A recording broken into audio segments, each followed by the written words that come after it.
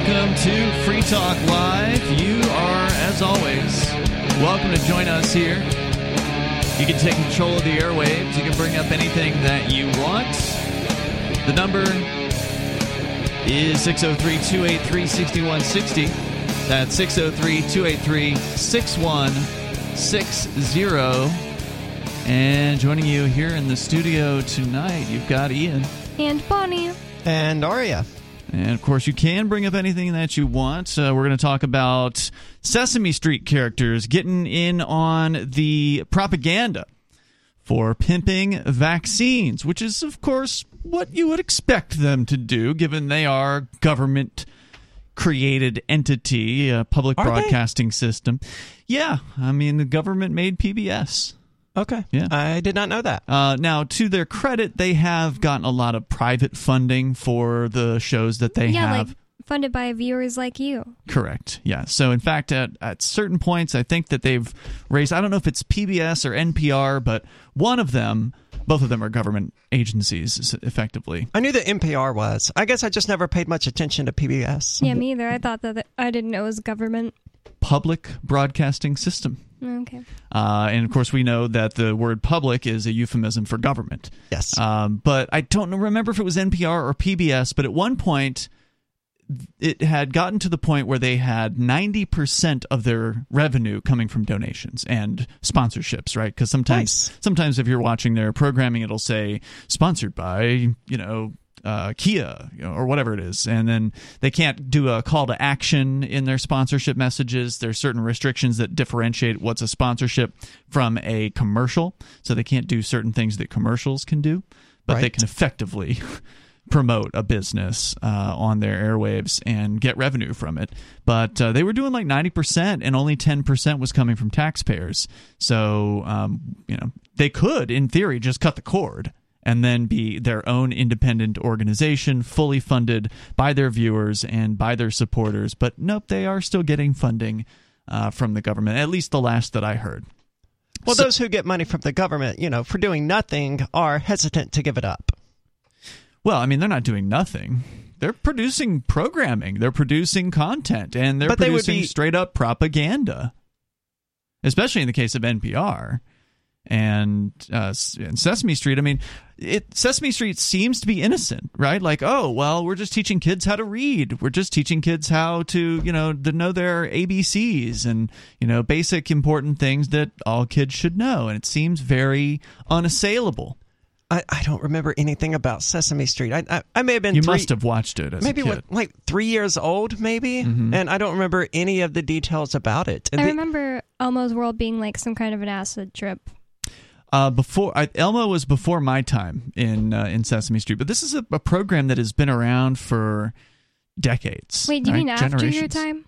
Oh, sorry. Yeah, did I say before? Yeah, after. It was on when I was little. Yeah, well after my time. But and people have criticized Sesame Street for taking political positions on issues. I think they've been gone after for like being friendly to LGBT at some point or whatever, which of course is going to upset the traditional conservative types and all that. Well, aren't Bert and Ernie supposed to be a gay couple? Gay or something? Probably. They don't say that. It no, just they don't could say be it. implied. I mean, they could be together. hetero life mates. Yeah. But, all those things aside, I really don't care about LGBT people being on Sesame Street. That doesn't bother me at all. I have better things. I don't watch Sesame Street anyway, so I don't care what representation is on it. I don't watch Sesame Street either, but a lot of children do. And a lot of parents, they trust Sesame Street to some extent because everybody grew up with it. Just like, almost everybody grew up watching Mr. Rogers. Even though he's passed away now, those episodes of that show just continue on forever because, regardless of what you think about the man's politics, he taught some really positive, good lessons. Now, is he NPR too? I mean, PBS too? PBS, yeah. I believe that was a PBS show as well. What were his politics? I don't know all the details about it. He was a minister, if I recall correctly, but I think he was kind of a left-leaner. I don't know a whole lot about his primary message was being kind. That's right. I can't imagine too many people getting upset about it. I agree with you. That's why I say I like a lot of the messages I've heard from him. Having seen a little bit of it in recent years, there was a movie that came out where Tom Hanks played him, I think, a year or two ago. It was like 2 years ago. Yeah, it was really that was really good. I enjoyed that movie, and I saw some of the clips of the old show at that time, and again, some valuable stuff. And I'm not saying Sesame Street hasn't had valuable messages. And also, I suspect that if Mr. Rogers were alive today, he'd be doing the exact same thing. It would be expected as a PBS broadcast program that they get on board with pimping these vaccines. So Sesame Street's Big Bird character has his own Twitter account, and apparently Big Bird, according to one of the stories I saw, plays a 6-year-old. So the character of Big Bird is supposed to be a child, I guess. See, the thing that confuses me about Big Bird having a Twitter, it's not just the fact that he's a fictional character. It's that you have to be 13 years or older in order to use Twitter, according to their terms and conditions. I can't imagine too many people over the age of 13 who actually want to follow Big Bird on Twitter. Oh, I thought you were saying, and Big Bird is 6. Well, that's also true, apparently, but that wouldn't be my argument. It's like, it's encouraging 6-year-olds to make Twitters and follow Big Bird. Yeah, I thought about the same thing because earlier this year, Teletubbies created NFTs, and their Twitter was promoting it, so I followed them, and I was like, it's so weird that they have a Twitter. Like, what 6-year-old is going to want to follow them on Twitter? Also, what 6-year-old can afford an NFT? I mean, or wants one. These things sell for millions of dollars, some of them. I suppose there's some NFTs that don't sell for anywhere near the top tier stuff, but these things are ridiculous. Teletubbies got in on the NFT craze? Yeah, kind of early, like when Ian was in jail, so like April or something. That still wouldn't inspire me to follow the Teletubbies on I just wanted to see what was going on because they were like, they were like teasing it first, and the first thing they put out was the Teletubbies all with laser eyes. Really? And it said like something is coming soon with like a Bitcoin symbol. It was really weird. That is so surprising. So that's why I followed them. A lot of corporate America jumped on the NFT bandwagon. I mean, it was a huge thing. But they didn't jump on the laser eyes. And for those who don't know, the laser eyes thing is, Bitcoin advocates set laser eyes on their profile pictures until Bitcoin hits $100,000. Which we're getting closer at a new record high today of $67,777.70. So 6 followed by a bunch of 7s. New record high, at least as of 10 minutes before the show, the last time I was able to check. Yeah, by the end of the show, it may be a new record maybe 70 high. If we're lucky. It could happen. But to go back to Big Bird, you were explaining like your surprise, your shock at why adults presumably would be following this character. Well, he's got 252.8 thousand followers on Twitter. So a lot of people follow the Big Bird account. Now, interestingly, what does Big Bird talk about on Twitter? Well, that's what's actually interesting here. There's not really a lot of content from Big Bird. In fact, if you look at his latest tweets, the one prior to the one that was posted over the weekend about getting his COVID shot was in March. And it's about his birthday. So he's thanking people for his birthday messages. He had a couple in February, and then prior to February, it goes back to August of 2020. So he's not the most prolific of tweeters. We'll just say that. Well, Pisces never are. Pisces? No, I'm just kidding. His birthday's in March. Oh, okay, gotcha. So anyway, what he said today, I got the COVID-19 vaccine today. My wing is feeling a little sore, but it'll give my body an extra protective boost that keeps me and others healthy. Ms. Erica Hill even said, I've been getting vaccines since I was a little bird. I had no idea. But that's not I hate everything about what you just said. Oh, if you hated that, you're going to really hate this. This is from my COVID vaccine. My mommy and my papi took me to get it this morning. Mm-hmm. Oh, Rosita, that's great. Getting the COVID vaccine is a great way to stay healthy. There's more. How did they come to that conclusion? This is an interview with the Sesame Street characters, multiple characters, including Big Bird, although Big Bird wasn't doing the talking, that is all about pimping vaccines on CNN. So the characters are making the rounds. They're doing the media circuit. They're pimping the vaccine to kids and their parents to try to get them to get their children vaccinated from a disease that will not kill them at all. We're coming up.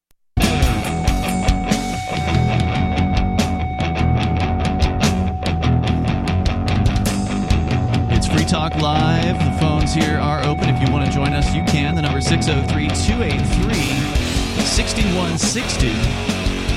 At 603-283-6160. We are going to continue, and we will take your calls and thoughts about what you want. But I was playing a clip. It's not very long. I'm just going to finish the clip. I have a quick question first, because it just occurred to me. Were there any experiments to test the COVID-19 vaccine on birds? I doubt it.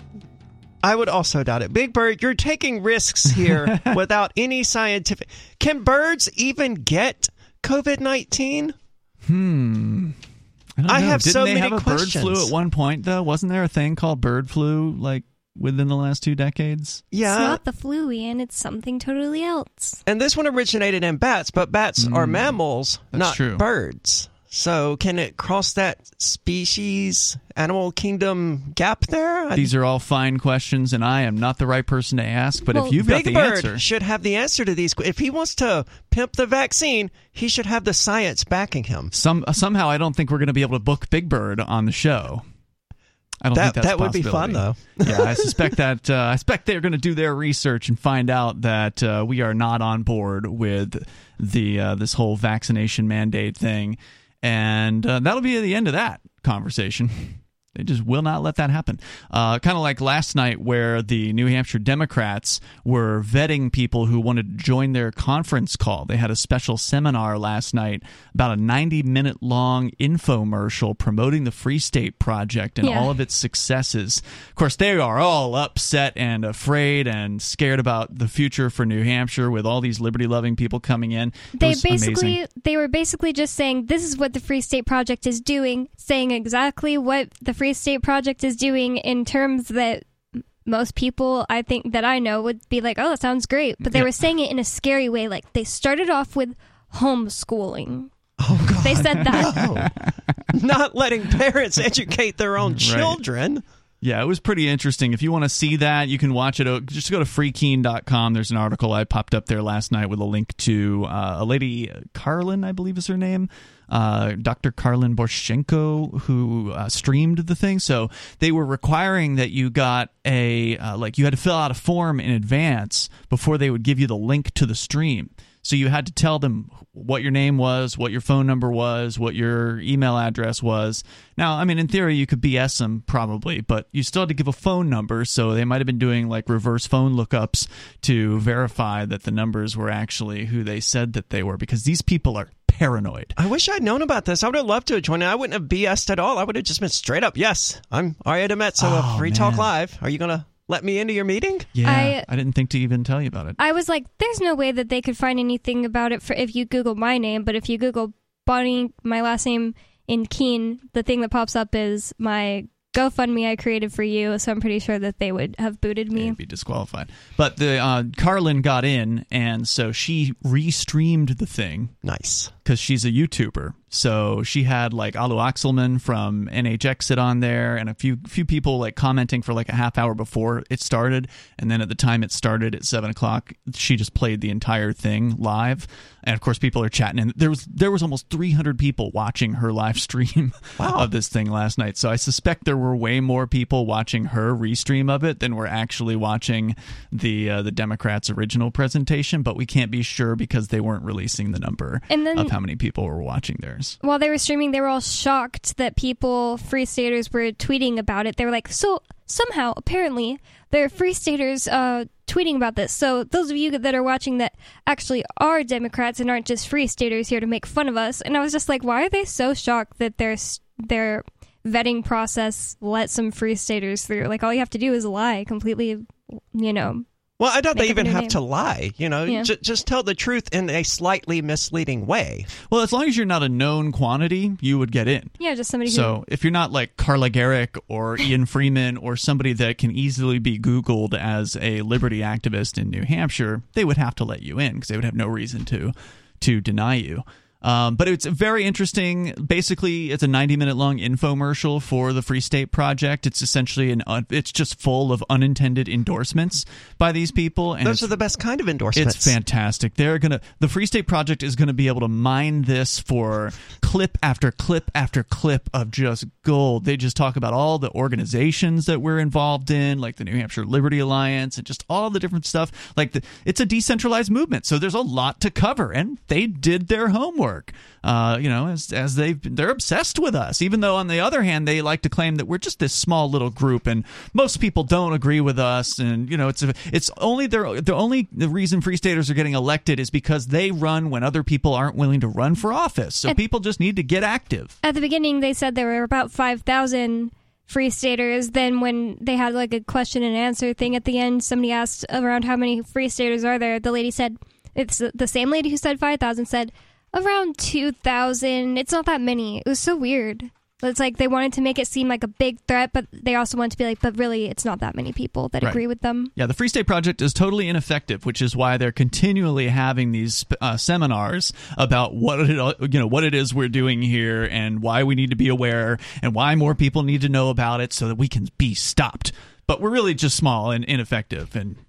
Right? I don't think most people in New Hampshire care to stop the Free State Project. The ones who aren't on board with it just don't care one way or the other. I want to go to your phone calls and your thoughts. Again, check out freekeen.com. You can see the full video there from last night. It's pretty interesting. But let's bring Dave Ridley on, and then we'll get back into the Sesame Street thing. Ridley, you're on Free Talk Live from RidleyReport.com. Are you guys familiar with the New Hampshire Committees of Safety? Yeah, the very interesting group, pretty pro-freedom friendly. They had a Declaration of Independence that they did early this year. I attended in Concord, where they declared independence from the state of New Hampshire, if I recall correctly. Yeah, yet another New Hampshire micro-independence. It's like not a week goes by when there's not somebody withdrawing from something or claiming to support independence or of some sort. So that was the one that happened a while back. But they're in the news again, or at least they probably should be, for something that's going on with them now, and that's their lawsuit before the New Hampshire Supreme Court. What is the lawsuit? So they are going after, it looks like, how do they put it? They're asking the question, quote, may the Speaker of the House or the President of the Senate, with no authority to do so, exercise the powers and discretion of the legislature, unquote. They're talking about the state Senate and the state legislature and the Speaker of the House. So they're claiming that they were making decisions that are outside their authority as individuals. Mm-hmm. Okay. And so I don't know when that's going to be, but if you want to keep up to date on when they're going to be in court, it should be at cosnh.com. Okay. What I want to know is whether they are supporting New Hampshire independence or not. Have you heard anything about that? Well, I reached out to two people. Daniel Richard is a COSNH person, and it sounded like to me he was pro-New Hampshire independence from the Union. Okay, good, because when I talked to Dan earlier this year, he wasn't as clearly in favor necessarily, and so maybe he's moved his position in the last several months, which is certainly possible. Well, if they declared independence from New Hampshire, you got to think they'd probably be willing to declare independence from the federal government. Yeah, I would think so too. Thank you, Dave. Appreciate the call tonight. That's Dave Ridley from RidleyReport.com. We got time for you if you want to join us here. The number 603-283-6160 can take control of the airwaves here on Free Talk Live.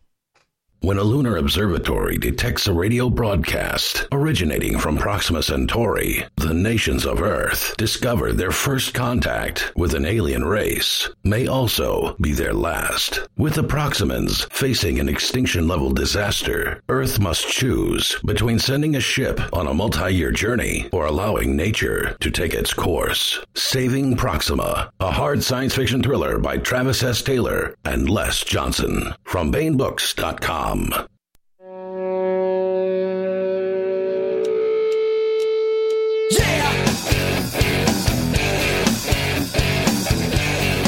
It is Free Talk Live, and you can bring up anything here. The number is 603-283-6160. That's 603-283-6160. 888-203-6160. Free Talk Live brought to you by Bitcoin.com. And that is where you can go to learn about cryptocurrency like Bitcoin and Bitcoin Cash. Click Get Started at the top of the page, and you'll be able to do that there. You can watch the introductory video that you'll see, and that gives you, 3 minutes long, I think? It's not very lengthy.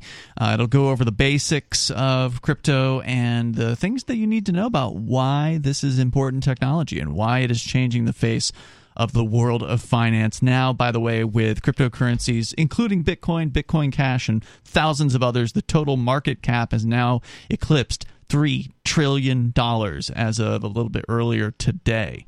That according to CoinGecko.com. So get on over to Bitcoin.com. This is not a technology that is going to be disappearing anytime soon. It's probably going to be with us for generations. So once again, Bitcoin.com. They also have the latest news headlines over on their news site at news.bitcoin.com. We're going to go back to your phone calls and thoughts, plus more about the Sesame Street characters making the media circuit to pimp vaccine obedience to small children. So that's happening. We'll get into that. But since we're talking briefly about Bitcoin here, I do want to pull up, I've got a chart pulled up here, the total global market cap for all cryptocurrencies combined. So this is Bitcoin. This is, the top thousands. What percentage of that is Bitcoin, though? I think it's around 41.5%. Wow. Ethereum is about 18.6% of it. So between the two of them, that's the majority of that, and then the rest of them make up the rest. But I just wanted to see, when did we cross these thresholds? Looks like the first $1 trillion market cap for Bitcoin and all of the other cryptocurrencies combined. Actually, I'm surprised. I figured it would be sooner than what it's showing here. I would guess 2019. No, it was actually January of this year. Wow. Okay.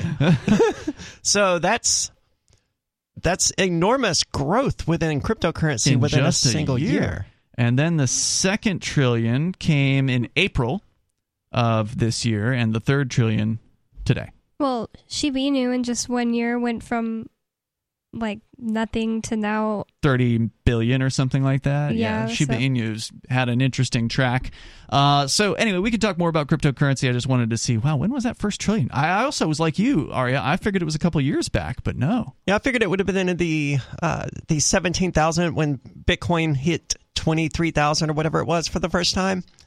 I figured that would have been the threshold, but this year, that's even more impressive because that means the cryptocurrency market cap has grown by more than $2 trillion this year. It came close at the end of 2017 when it first that was when Bitcoin hit its $19,000 then record high, but it only peaked at around 852 billion, so it didn't quite make the 1 trillion mark. God, that's further away than I remembered it being. I thought that particular experience with Bitcoin was 2019.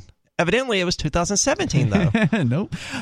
So we go back here to your calls and thoughts. Doc is on the line calling from an anonymous place with a lot of cats. Doc, you're on Free Talk Live. Thank you so much, Ian and Aria. I needed Bonnie's all of here, that too. I needed all of those prompts. So, facts.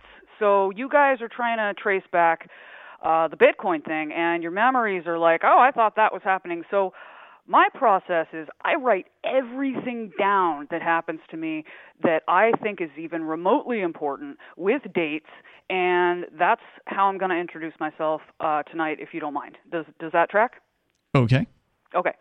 So the Spartacus document. This is huge. It's a real thing. It's big. It's a big deal thing. And unfortunately, you kind of have to be a genius level IQ with a ridiculous amount of education that is highly specialized. And unfortunately, because the elites are interested in keeping us stupid and keeping us enslaved, ridiculously expensive. Luckily, I got the cheat codes, and okay, I'm hold happy on. to share them. What is the Spartacus document? This is the first I've heard of it. Okay, so if you don't mind, I'm just going to walk you through my process because I think it's important to educate people on what works for each other.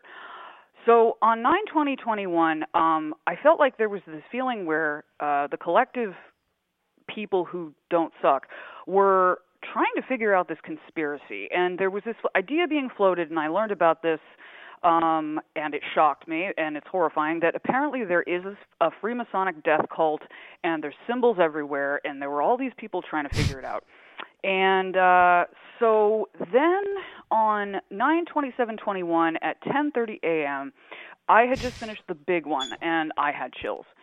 The Spartacus document. So I know you guys reference Zero Hedge a lot.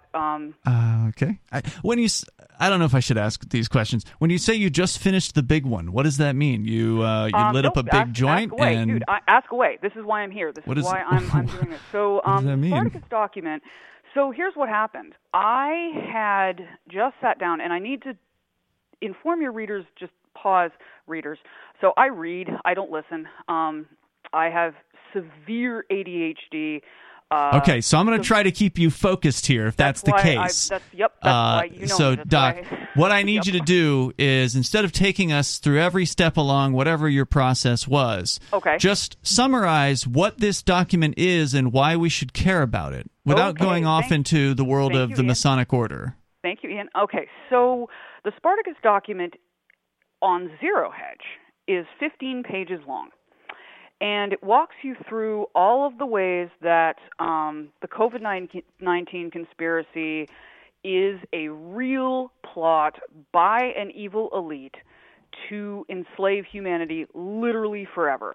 And it sounds like total conspiracy BS. No, it sounds obvious, but obviously true. Yeah, I mean, we've been talking about this for the last 2 years. I mean, it's pretty clear that this is a global conspiracy, because they're almost all doing the exact same thing, with the exception of maybe Sweden and Belarus.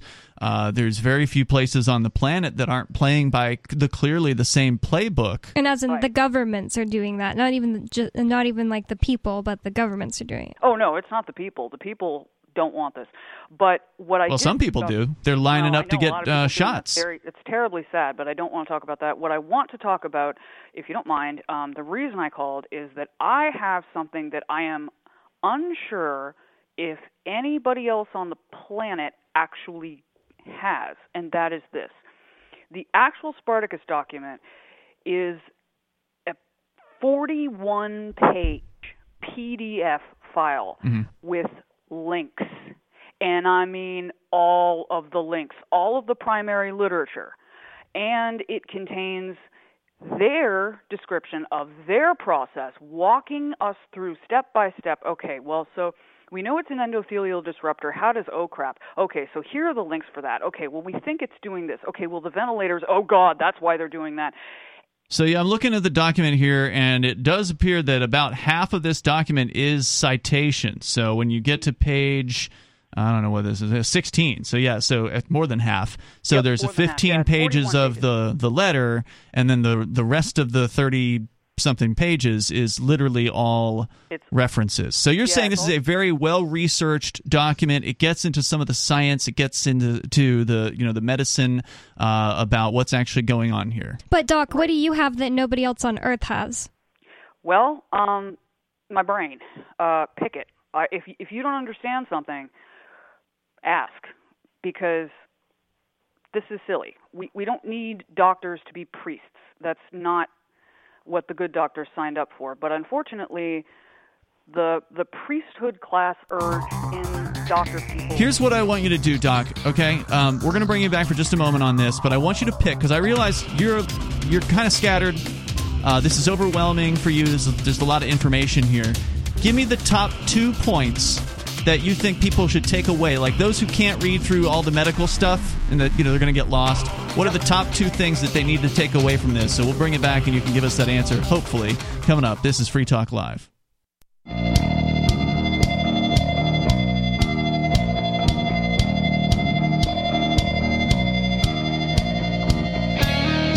It's Free Talk Live, and you can bring up what you want here. The number is 603-283-6160. At 603-283-6160. In the studio with you tonight, you've got Ian. And Bonnie. And Aria. Want to make sure you know about Intercoin as well, a sponsor here on Free Talk Live. They are now available on their first centralized exchange at xmarkets.com, exmarkets.com. We've told you about how Intercoin can help any business or organization launch their own currency or raise money using their own token. Well, Intercoin itself is raising some money with their investor token right now, and it's now available over at xmarkets, exmarkets.com. You can sign up for just using an email address. You can keep your privacy intact. There's no know your customer requirements at exmarkets.com, which is pretty awesome. And you can then deposit dozens of different cryptocurrencies, including Bitcoin, trade them for Tether, and then use the Tether that you get to buy ITR, which is the Intercoin Investor Token. You can learn more about the Intercoin vision over at intercoin.org and buy or sell ITR on xmarkets, exmarkets.com. You just might be advancing the cause of liberty around the world. We go back to Doc. She is calling from somewhere anonymous and is concerned about this letter that has come out, which the first I've heard of it, but apparently Zero Hedge covered it, and so I went over to their site and found the actual documents, 48 pages, 15 of which is the argument or whatever, the paper itself, and then the other 30-plus pages is all references to some of the claims that they're making. And this is a very medical-looking document. There's a lot of, science-y stuff in here. And Doc, you're somebody who apparently can analyze this. And it's easy to get lost in a 15-page medical document or whatever. But I wanted you to maybe, if you could, sum up what you would say the two key takeaways are from this document for our listeners out there who either are not going to take the time to read through this, or if they do try to read through it, may get a little bit lost in scientific sort of details. Okay. Thank you for the prompt, Ian. Basically, the take-home message that I want your listeners to have is this. Yes, it all tracks. Yes, it's all real. And yes, the most important words are the part at the end where they say, no. No, you do not get away with this. We see you, and you will not win. And yes, I misquoted it, but that's the important part. I love the sentiment, but everything that I've seen suggests that they are going to get away with it. They're not. They're just not. They're simply not. Who's this? That's Aria. Hey, Aria. They're not. They're just not. You know why? Because people like you and me who are creative types, we're just going to counterbalance that by going, no, that's not what we do. Sorry. We're going to make art and music and have fun and just reject the programming, and I'm giving the middle finger to an invisible enemy right now, but reject the programming that the LRN.FM. I'll let you go. I like the sentiment that you should reject that programming. I don't think being thinking to yourself, it looks like there's a lot of them, they win. It helps anything. I think that just having that hope that humanity will, hold on to its humanity and not let this thing happen, which I agree with her, is real. This conspiracy. You're saying the conspiracy is real? The conspiracy is real, obviously. All countries are just going along with the same thing that makes no sense, according to the data and the facts. I agree with you that, it is a nice sentiment, but based on what I can see, I think 56% of Americans are totally okay with the vaccine mandates. The last I checked, which is at least enough of a majority for them to get away with it if they really want to. But we have Bitcoin. Well, crypto. Well, having Bitcoin and crypto is certainly good. It's going to protect you against inflation, probably. But what's going to happen when you can't go to the grocery store without a proof of vaccine? I just think that the government... We're going to die. I just think that the government really is going to completely collapse. I just don't think it's going to exist my entire life. Well, I definitely appreciate that optimism. I want that to be the case, Bonnie. I don't know if that will be the case because it seems like people, a lot of them really want to be governed. And that's one of the things that was made clear to me in 2020. Because I used to be one of those libertarians who was like, oh, lots of people are libertarians. They just don't know it yet. I don't think you have to be a libertarian for the government to collapse. The government makes itself collapse. Yes, I agree with that. I think the American government is likely to collapse fairly soon. But then the power vacuum will be filled with something else. That's just the nature of the way things go, because that's what people want. They want a strong man. They want a big daddy to tell them what to do and make them feel safe. And just look around you. There are still people out there walking down the street all by themselves, people under the age of 30. I've seen one within the last 24 hours just walking around by themselves wearing a mask. I've seen people driving around in cars again wearing masks by themselves. Not again. It's been there was a going period on. where it seemed to happen rarely enough that it wasn't happening, or at least I wasn't seeing it. But it's fully back now. On Halloween, we went to Walmart, and that day I noticed way more masks than normal. It was like it came back, like you're saying. Yeah, so, I mean, what I see, I mean, and we're talking about the live free or die state here, where there are purportedly more people who understand independence and freedom and things like that. And I'm optimistic generally for New Hampshire. I am. That's why I'm still here. That's why I'm, continuing to move this message forward, because I think that we are in a time where we're seeing differences dividing people in a way that is actually something we need to have happen. So I actually saw a clip today. Alu Axelman posted from LibertyBlock.com. He posted something on his Twitter account about a link to like a 20-minute long clip from what appeared to be some sort of a, conference that some of the conservative types were having. Not in New Hampshire, it was somewhere in the U.S.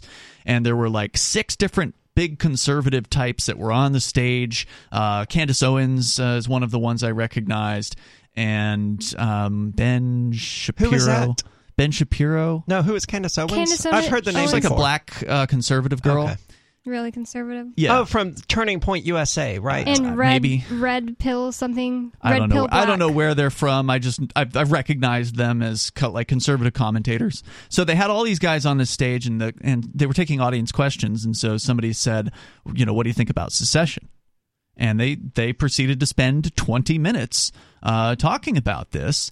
Now, while, of course, some of the conservatives were of the mindset of, no, we need to take it back and we need to shove our viewpoint down those liberals' throats. That perspective was, of course, on the stage. But there was one guy's name, I think is Matt Walsh, and he seems to be a right-wing dude. I've also heard that name before. Yeah, I'd heard his He's name. Like real Christian. I'd seen him on Twitter. Some people will sometimes share his posts, but he was spot on this particular topic. He was saying, people need to move to places that are more like where they are, or their mindset. And he specifically called out the Republicans in D.C. as being do-nothings when it comes to making the government smaller. So he's right. He straight up said the Republicans will not do anything. They have never done anything, and this country is done. Which is exactly why the Hillsborough Democrats on that conference call last night want the Republicans to go back to the way they used to be. Why would Democrats want Republicans to go back to the way they used to be? Because they used to be ineffective. That's right. They used to be racists, homophobic, transphobic people as well, and that's not going to be the case if you have a bunch of libertarians running as Republicans, because libertarians tend to not care about that kind of crap. But I got to say, I'm with Aria on this one, Bonnie. I don't have your same optimism for the destruction of the state. I think that the U.S. government will fall, as all governments fall over time. But people want government. That's because you're programmed by the shows you watch. Like I'm always telling you and Lee and Captain, I'm not going to watch libertarian message shows that just basically program you to believe what they want you to believe. I'm just looking around. This doesn't have anything to do with watching a show. It has to do with observing what's going on around me. And what I saw in 2020 as this pandemic, quote unquote, was spreading, I saw tremendous levels of obedience, more than I expected. I expected a larger pushback, and it didn't happen. It didn't happen at all. I have high hopes for New Hampshire, I do honestly. Too.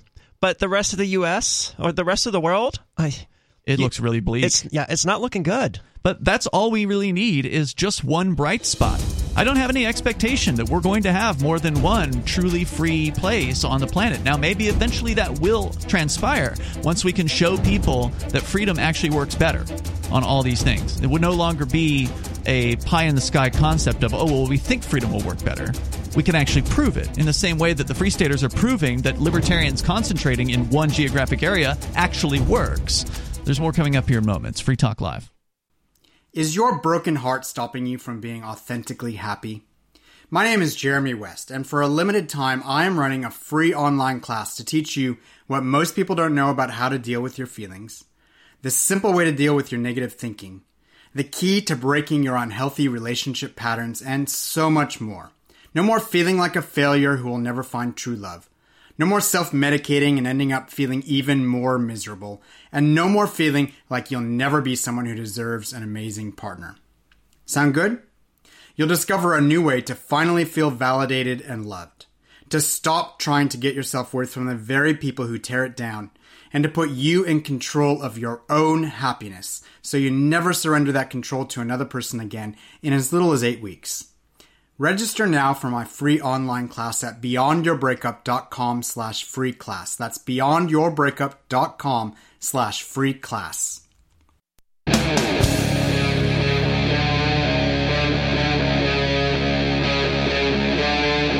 Free Talk Live.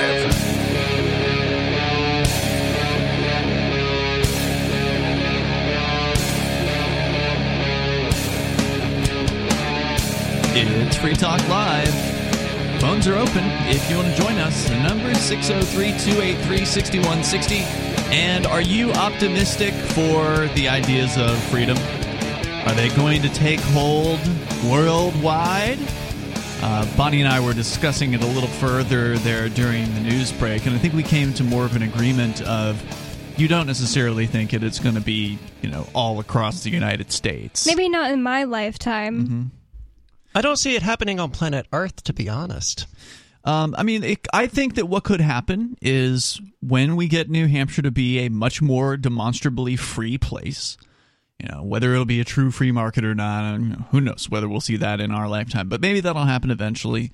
And then maybe we'll be able to show the rest of the world, hey, this works. You actually have more wealth. You have more freedom. These are beneficial things. The roads are actually better. When you have what these happened things. with Sweden and their COVID response. So the rest of the world would just ignore it, and the media wouldn't talk about it. Yeah, but even in North Korea, where they're propagandized since they were born, they still find out in some way or another about the outside world and fight. Risk their entire lives to get out of there. They do. Some of them do, and that's the thing. We don't need everybody. Okay, in order to get to wherever it is that we want to get to, and I think we just want to, and I can't speak for you guys for sure, but I know that a lot of people in the freedom world want to live free. Yeah, I just want to be left alone. Right, I'm not hurting anyone. Just let me do my thing. And there are enough people who still believe that in the world, in the U.S. and the rest of the world, to come to the same place, New Hampshire, and make it into that. That is possible. That is doable because New Hampshire is a very small place.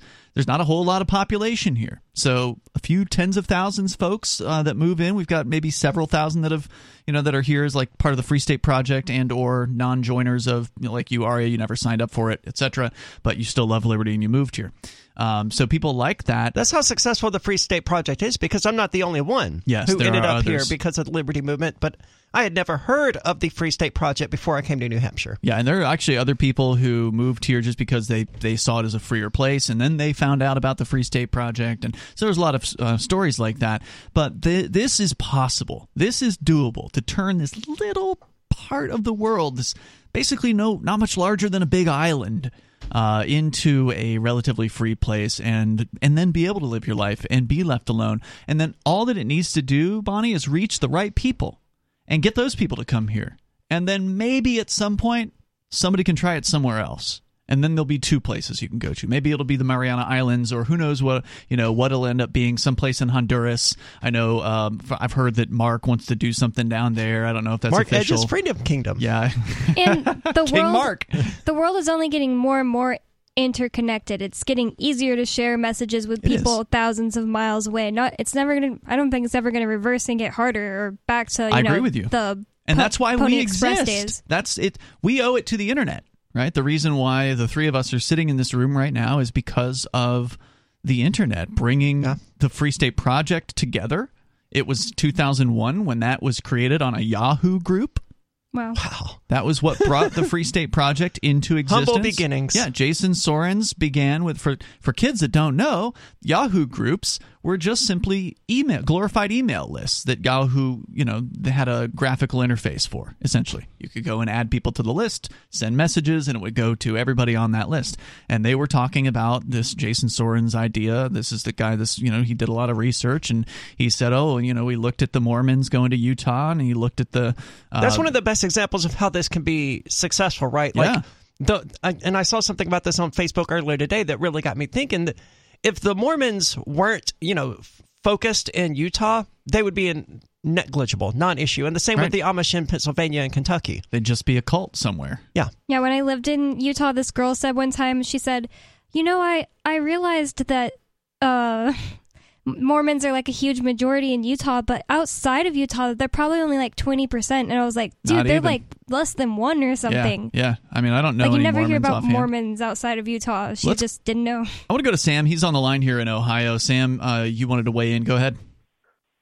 So when I've been traveling around the community here in Ohio, I always talk to some people about NHX, and the response that I often get is them thinking that if it were to happen, that you guys would get invaded by the federal government, basically. What does that say about them? That, the only reason that New Hampshire should stay in this horrible relationship is true fear. Is pure fear.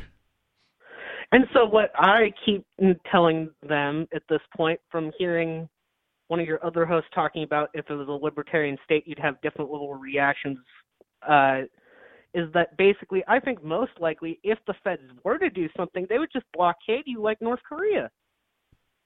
Well, they might. I'm not saying it's impossible, but the PR disaster that would result from that. It would be terrible. You have to remember, they would then be blockading their loyalists at that point, because let's presume that New Hampshire votes for this, right? Let's presume it gets on the ballot, whether it's 2022 or 2024, but it gets on the ballot. Or 2030 or whatever. I think it could get on the ballot next year. I tend to agree. Possible. But I'm saying, what's the likelihood of it passing, though? I would say it could pass as well. There's a lot of public discussion from what I can tell about this. The people that are talking about it seem to be fairly positive on it. There was an unofficial poll, unscientific poll that garnered over 70% voting in favor of secession, which of course is unscientific. But then there's also a scientific poll that was done that shows that 68% of New Hampshire voters are thinking the country is going in the wrong direction. So that to me says they are ripe for an alternative and ripe for a solution. But anyway, let's presume that this gets on the ballot and it passes. Well, in order to pass, it has to pass with over 2/3, so roughly 67% of the New Hampshire voters. And so that would presume that there would then be like roughly another 30%, unless it was a 90 to 10%. Let's just presume it was just the bare minimum. Then you've got 30% of New Hampshire that is loyalists. 30% of New Hampshire wanted to stay in the Union. Are they going to bomb or blockade those people and starve them to death? Yeah, I see what you're saying. They wouldn't want to do that for the PR disaster. But then at the same time, look what they did to the Americans in Afghanistan. They just left them there. I mean, that was like not 1.6 million people, though. But I'm just saying, what does it matter to them if their citizens die? Well, you're right about that. I mean, ultimately, they don't really care about their quote-unquote their people. The United States has bigger issues on its plate in the coming years than New Hampshire declaring independence. They're going to be busy dealing with China and Russia, man. Yeah. The European Union didn't blockade Brexit. Oh, I see what you're saying there. And also, Afghanistan is so far away, the average American person isn't going to stand up in the streets and start protesting about that. But they might if if New Hampshire got bombed. The people even in Texas might be like, hey, this is wrong. Right. The people in Afghanistan that were left behind, quote unquote, were what, a few thousand, maybe? Well, right? and what I don't mean by bombed, I just mean by, like, they no longer allow trade to come in from the rest of the United States into New Hampshire. Yeah, I mean, that's a really excessive thing. Are they going to shoot down our planes? How would they convince everybody that we're as bad as, New North Korea? Right. I mean, they let trade come in from Mexico and Canada. I mean, why would they choose to cut off people that are likely related to them, right? Like, because they could argue then that you're terrorists for wanting to secede. Well, we wouldn't want to see. At that point, we will have already seceded. Yeah, I mean, they can say, obviously, whatever they want to do, but the reality of it is people have relatives here. There's people that they know. I mean, I understand some people in the U.S. don't even know where New Hampshire is, but there's probably some chunk of the population who knows somebody in New Hampshire and cares about somebody in New Hampshire, has a family member somewhere in New Hampshire, and they're going to know that they're not terrorists. And further, you have to remember, New Hampshire seceding from the United States isn't going to happen in a vacuum. There's going to be other people talking about doing the very same thing at the very same time, because as it starts to ramp up here in New Hampshire, and if you want, Sam, we can continue the conversation here in a moment, because these are important objections that people have about this. You got to remember, I was just talking about this conservative group. There were these 6 or whatever conservative commentators on a stage in front of, I don't know, thousands of people talking about secession, and like one of them said, secession is inevitable.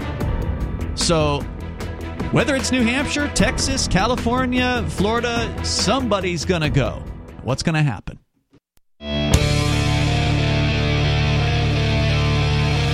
is Free Talk Live. Phones are open if you want to join us here. The number is 603-283-6160. That's 603-283-6160. In the studio with you tonight, you've got Ian. And Bonnie. And Aria. And don't forget, you can join us online. Head over to freetalklive.com. We've got a social media website that, boy, I just feel so bad when people keep getting deleted off of Twitter. That's the one social media besides our own that I'm allowed to use by my probation officer, because you and I, Aria, were on pretrial various different restrictions on a really stupid situation called the Crypto 6. You can go to thecrypto6.com to learn more about that. But you can also now go to bitcoin6.com. Oh, cool. I am allowed to use Twitter, so I'm on there looking and seeing what people are saying. And like within the last 3 weeks, 3 fairly large influencer types have been completely wiped off of Twitter. No warning whatsoever. Just their accounts are suspended or deleted or whatever. I don't know. Maybe they'll come back. Maybe they won't. And the response is always like, oh man, F this, F Twitter. And, no one ever actually leaves Twitter. No, they say this stuff on Twitter. Yeah. Right. Yeah. And then there was one time that a bunch of the Liberty people there were actually trying to tag Twitter's support to beg to have them reinstate their favorite tweeter who had been removed. And That's sad. like, guys, the solution has been there for years. There is an open source, self-hosted, federated system called Mastodon that you can join, or if you want, you can start your own. You don't have to have somebody else run the server for you. If you know how to run a server, put up your own instance, and then you're in control. Then you can have your buddies join your server, and then as long as you know what you're doing, it can run till time immemorial. And so we've got one. It's called social.freetalklive.com. We weren't the first. There was Liberdon.com, which is still out there. They're still running. And our server is actually connected to Liberdon, isn't it? Yeah. Yeah, I believe our server is connected to, I presume, every other Mastodon server. But I don't know for sure. I mean, I think that people posting on Liberdon makes it appear on our server or something. I'm not sure about the level of connectedness there. Yeah, I'm not sure either. But you can find, if you know the username or whatever of somebody else on another Mastodon server, you can find them through ours and then follow them. You don't have to be on the other server to follow that person because it's all connected. It's a pretty cool system. And so, if you're getting sick and tired of being pushed around by big tech and these mega corporate platforms, then join Mastodon. Head over to social.freetalklive.com, and you've got a solution there. We go back to Sam. He's bringing up some of the objections that a lot of people bring up. You said you've been having conversations with people there in Ohio, Sam, about what would happen when New Hampshire declares independence from the United States. And, of course, you got the standard issue objection of, well, what if the military invades? What's that? specifically, I believe they're always referring to what if the military invades is because of the Civil War that was clearly lost to the South trying to secede at the time, and they think that the federal government is just going to rerun that same playbook, basically. Yeah, and it's understandable why people think that way. They've been beaten by this criminal enterprise, and they've been made to believe, because the criminal enterprise runs the government schools, they've been made to believe that this is the way it was, and so therefore it will always be that way. And there's no reason to believe that it will be true this time around, because we're going to do it peacefully. I mean, just like 40 or 50 years prior to the Civil War, the United Kingdom was press ganging American ships, kidnapping its sailors, taking over its ships, and forcing them to fight for it. Now, we could ask the same question. How do we know the UK isn't just going to start taking over our ships today? Because things change a lot in 140 years. The time changing creates a different culture. Another big difference between the Civil War is there was 11 states that wanted to secede. I think that'd be so much more of a big deal to the federal government. They'd be like, wait, these 11 states can't secede. But if just New Hampshire wants to secede, they might cut their loss. Well, plus there was the whole thing about firing on the fort, and that is kind of arguably what started the Civil War, was ostensibly, and some people say this was a false flag, by the way. So there's some interesting theories about the South Carolinian fort that was fired on ostensibly by the South. Yeah, Fort Sumter. And so we're going to do this peacefully, okay? So that's an important difference, is we are simply declaring it's over, we're done, breakup time. And that's going to be different. But they think even though you're doing it peacefully, and I've explained that they think they don't want you to leave bad enough to where they'll just fight you anyways. Well, I don't care. I don't care. If I want to peacefully leave a relationship and they want to attack me and fight me and kill me for that, great. Fine. Bring it. I don't want to be in that relationship. I'm not going to stay there out of fear. Yeah. I mean, it's just such a cowardly position for these people to be taking. So they're admitting how violent and scary the federal government is, and they're also admitting how cowed they are by it, how frightened they are. Like, oh my God, they might get hurt. Well, yeah, the federal government is dangerous. There's definitely some risk. They are kind of aggressive. Yeah, I'm not going to say any of these things are impossible. I'm writing them off as unlikely, and I would dare say highly unlikely, because of, as you said, Aria, the PR would be absolutely terrible if they actually invaded, bombed, or blockaded their former territory of likely family members and friends, relatives who live here still in New Hampshire, and starve them to death. It doesn't make any sense. There's just no way that they would do that. They are monsters, but they still have to worry about their public image. Yeah, I can't imagine even Dick Cheney or George W. Bush or anyone saying, oh no, we're not letting them secede, invade them or blockade them. Drop the bomb, nuke them. Like, even the most evil and heartless of these people that I can think of, I just don't see them saying, crush them. Did you get any other objections, Sam, or was it primarily just straight up fear of the federal government? I've also got the objection that, dropping expired nukes on you guys as well. So that's completely unverlievable. They would nuke us. Wouldn't a nuke destroy DC as well? Well, it would certainly create fallout amongst like Vermont, New York City, where they have a federal, and Boston, where they have federal FBI. I don't think that's going to happen either. Sam, thanks for the call, man. Go ahead. Specifically, ones that are no longer active, to act like they're doing it, but it's see if they explode still or not. I'm amazed that any American citizen thinks that a realistic outcome of this is the United States government dropping nuclear weapons on New Hampshire. Are you serious? What is wrong with these people that call themselves American citizens if that's their go-to response? Thank you, Sam, for the call tonight. I appreciate it. But I love the fact that the conservatives are out there talking about secession. I love that there's Californians who are really advocating for it.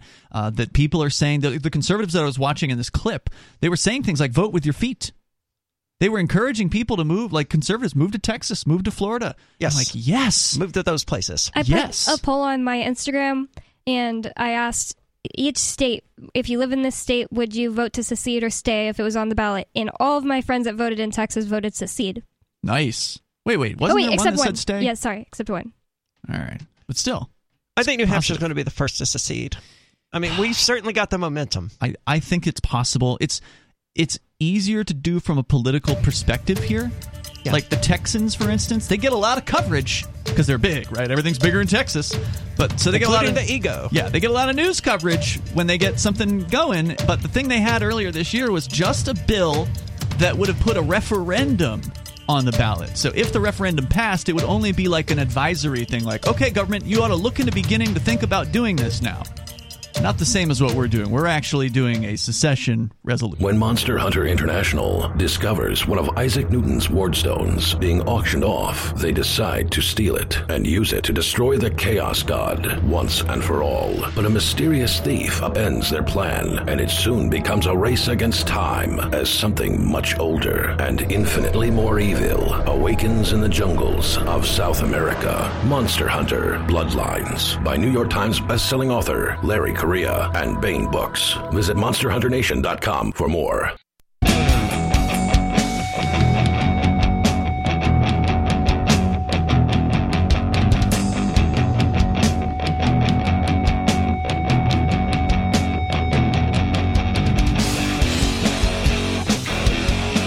It is Free Talk Live. Phone lines are open if you want to join us. The number is 603-283-6160. That's 603-283-6160. In the studio with you tonight, it's Ian. And Bonnie. And Aria. And if you want to learn more about New Hampshire exiting the United States, head over to nhexit.us. It is a website which has some of the news, some of the headlines, some of the things that are happening here in New Hampshire about New Hampshire leaving the United States. What are some of the the news coverage? There's actually a debate that I'm going to be posting there over at nhexit.us that Alu Axelman did with a guy who just got clobbered. The guy that was supporting the Empire in this debate. Peter Quinones or whatever his name is? No. Peter Quinones is a podcaster. No, okay. This is this debate actually happened in New Hampshire. It was on the Seacoast, in the Shell, at the Shell, which is a Liberty Club on the Seacoast. They had it happen 3 weeks ago, or something like that. Finally, the full video is now out. I uploaded it to the Odyssey, the Free Keen Odyssey channel, so it's actually already there. If you want to go to video.freekeen.com, I just haven't posted it over at nhexit.us quite yet. They voted and he won, and of course, it's a big Liberty Alu group won, the guy who's in favor of independence. Won. And it is a Liberty group that was there voting, sure. But I feel like anybody would have said that he won because the other guy was just rambling and it made no sense. Yeah, I don't know if the other guy was... you'd get a yes vote at the Quill. Not all libertarians are necessarily on board with secession. Well, from what supposedly I can tell. This opponent was actually in favor of the Empire. Like I had asked Alu, I was like, was this guy actually in favor of staying with the United States? Yeah, or was he's he a libertarian too. It wasn't like it was a random guy from the Democrats. Yeah, or was he just taking the position for the sake of debate? Because sometimes that happens in debates, right? But from what I understand, he actually believes it. But man, I mean, the best he had was the fear-mongering stuff, which is pretty typical. Yeah, and that's not a good reason to stay in any relationship. Terrible. Let's go back to your phone calls and thoughts, and then we can come back to the topic we started the show with, the Sesame Street vaccine pimps. But Dale is on the line in North Georgia. You're back on Free Talk Live. Go ahead, Dale. Hey, man, as far as seceding, I have a lot of sympathy for you on that. I'm the great-grandson of a Confederate States private, and what you would be looking at, I think it would be like with Georgia with our voting laws that we just established. You're going to have the cancel culture coming after you full-blown, They took away the all-star Major League Baseball game from us. You will have banks shutting down because they're going to unleash. I mean, the deep state, D.C. Well, we don't need their stupid banks.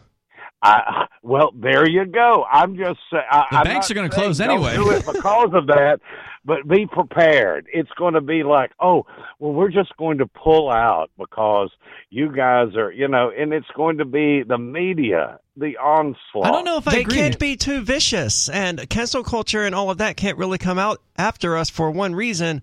We have a tranny. Beyond that.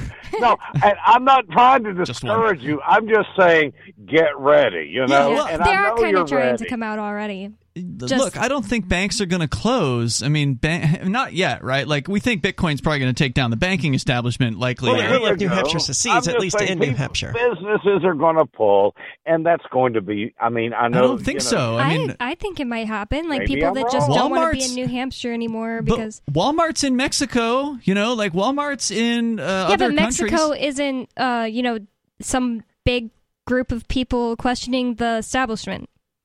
I wish Walmart cares about Georgia money. could subdivide out with you. Yeah. It's going to cost money to shut down those stores that are making money. If they weren't making money, they already would have closed them down. Economics says no, those stores are going to stay here and they're going to keep operating. We have hospitals firing 20% of their staff when they're already overworked. They don't have to make sense. They never make sense. Economics also goes further. Not only will they not close, but the number of businesses that will start in New Hampshire as a free and independent market. I think that's the thing to look at. Strong through the storm because they will threaten and try to bluff you. You've got the right idea. They're already threatening us. It's going to be a torrent, you know, of you know, MSNBC is just going to be, you know, Rachel Maddowing you to death on stuff. But no one watches that. Yeah, what do we care what she says? No, people do, and I agree with both of you simultaneously. I think that this is going to happen the way Dale's saying it, but the thing is we just won't need the people who fall for that crap because we'll be building a whole new system. Well, getting rid of the old one. And we're attracting people here that are like that, Bonnie, the people that you're talking about, the people who want to build something new, the people who they want to stop fighting over Washington, D.C., fighting over control over these national organizations like the Libertarian Party. The lady that was airing the video last night, Dr. Karlin Boroshenko, she was posting on her account on Twitter today about some drama in the Libertarian Party, and I'm like, that is a total waste of time. There's no point in going to the Libertarian National Convention and fighting over the National Libertarian Party, because every minute you spend fighting over them is a minute you could have spent actually working towards New Hampshire being more free. The only reason to go to some sort of event like the National Libertarian Party or whatever other, you know, convention might be happening out there is to recruit them. Is to work the crowd and convince the ones that can be convinced, the ones that might be on the fence, the ones that are at least open-minded to making a change to their tactics. That concentration is the solution. Dale, I'm not worried about it, man. I'm really not concerned. You know, it's time. I'm glad. I'm not. I don't know. I just thought I was listening and I just was wanting to call in and throw in my, you know, not to discourage or to put it down. Just you've got a hard battle, and I think it would be a beautiful thing. I've got land up here in the mountains, about 13 acres. You know, y'all can have a little vacation cabin here. One up to get away. I mean, I'm all for it.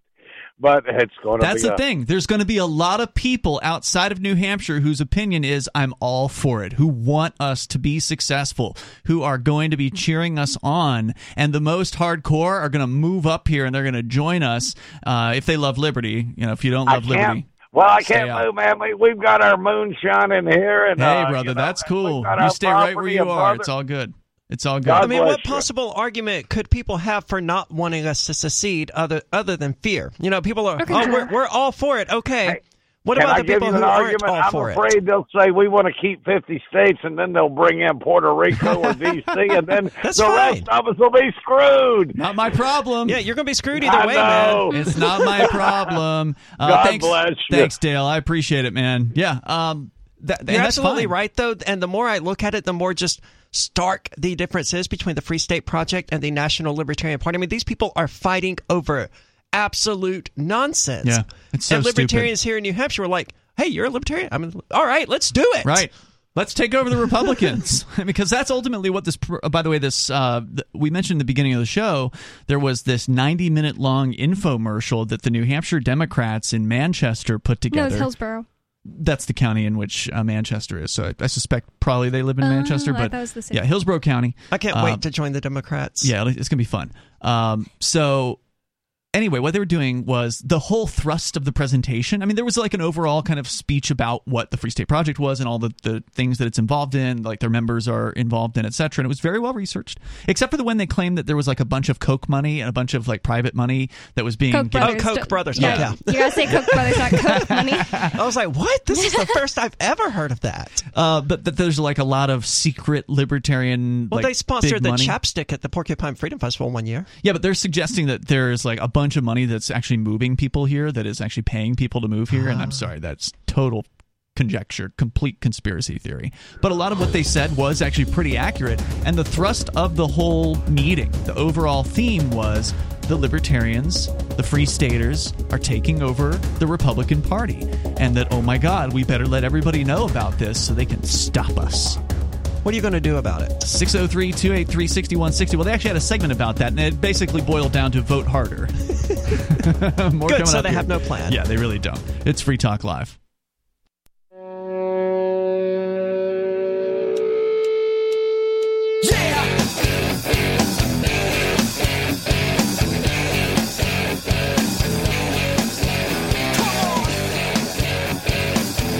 It is Free Talk Live. Phones are open if you want to join us here.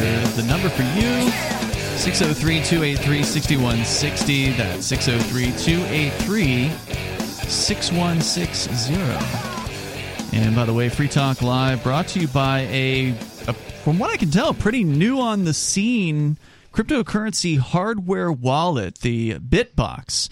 And we're going to be giving away 3 of the latest versions of the BitBox very soon. And we'll tell you some of the details on how that's going to work in the upcoming days. But what is it? Well, it's a hardware wallet. And for those of you that know a thing or two about cryptocurrency, you know that that's the best way to store crypto. It's one of the most secure methods out there to do that. But some of the problems with the other hardware wallets are that, well, they're not open source. So you don't really know the code that's running on that little piece of hardware. BitBox is completely open source, and that solves some serious issues that the other ones might have. You can go to box.freetalklive.com, and that'll take you to the BitBox website. You can order your own BitBox there. Use code FTL, like Free Talk Live, for a 5% discount. You don't want to keep all your cryptocurrency on your phone. That's a very, very risky thing to do, especially if you're starting to amass some larger amount of it. So look into the BitBox. Head over to box.freetalklive.com. Again, use code FTL, like Free Talk Live, for a 5% discount. That's box.freetalklive.com. We go to Dominic in Ohio. You're on Free Talk Live. Dominic. Hey, guys. Just wanted to say I'm counting down the days until I make the move to the Shire just over 4 months ago. I'm really excited. Congrats. Cool. Yeah, I'm calling tonight. So hold on, you're coming here in the middle of like February? That's when you're choosing to move to New Hampshire? Okay. The end of March. Is that a bad time? No, that's way less bad than like January or February would be. Okay, cool. So I'm actually going to play devil's advocate for a moment. Every once in a while, governments and central bankers are honest. I found this article from BBC News, and it says, Bank of England, sorry for rising cost of living.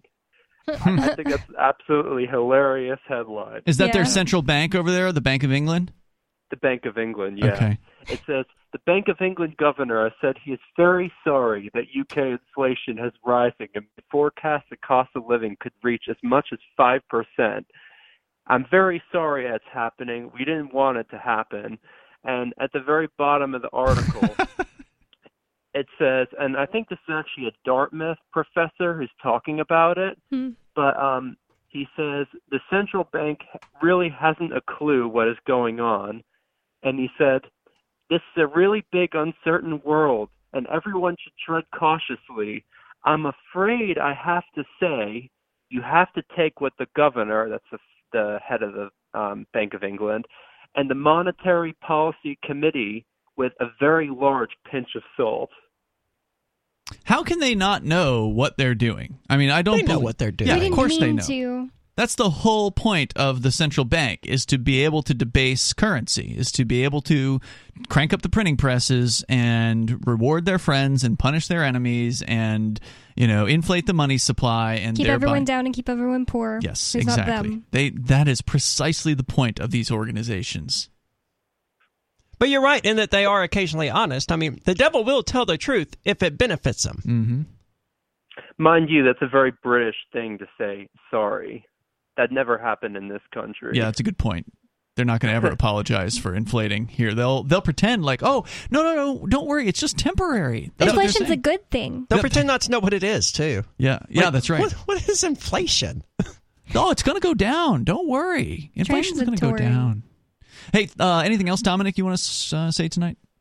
Yeah, me and some friends were talking about taking a vacation somewhere in February, and I was thinking about Acapulco, and on doing some research, I came across that it's like the number 2 murder capital of the world.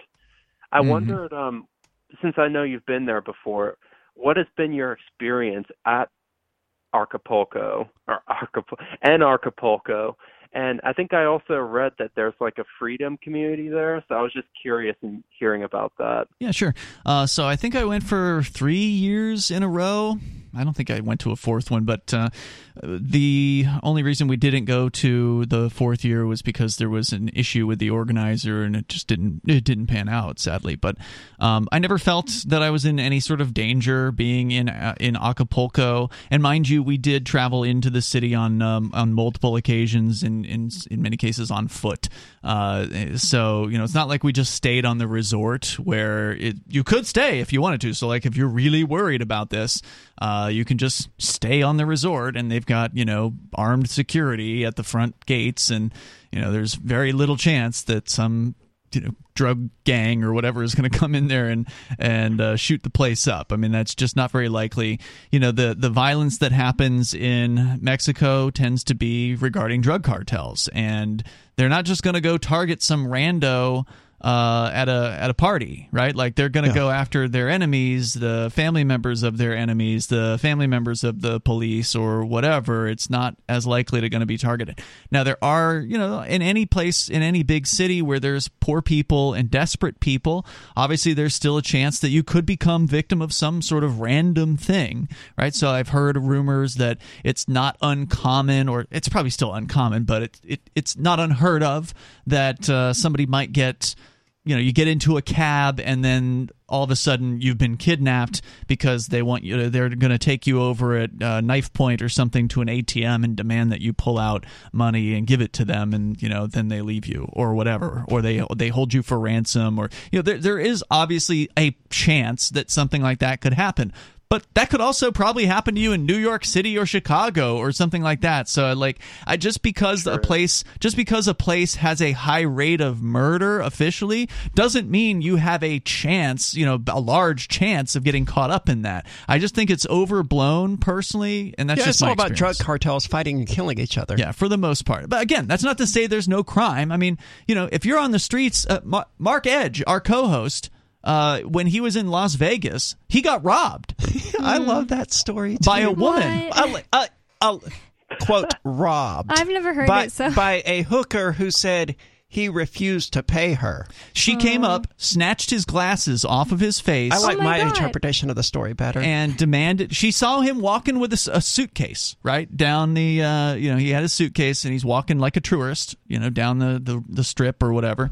And she snatched, actually, no, I think he was going up some stairs or something like that, and, to one of those overheads that they have in Vegas. And she snatched the glasses off his face and said, "You're going to pay me to get these back." So she basically held his glasses for ransom, and I forget the rest of the story. I don't remember if he paid her or just let the glasses go. But it was a pretty crazy situation that there's crackheads everywhere in big cities, or heroin addicts, and these people are desperate and they will do desperate things. So if you look vulnerable, then you're more likely to be taken advantage of. If you look weak, if you don't stand up straight, There's certain signals that you can send as an individual that you're a little bit more of a harder target than somebody else that will make a potential criminal think they should not go with you. They should not choose you as their mark. So those are things you may want to consider when going into unfamiliar territory. But for the most part, I mean, basically, if you're going to Acapulco, you're going to the airport in Acapulco, which is like one of the smallest airports you'll go to.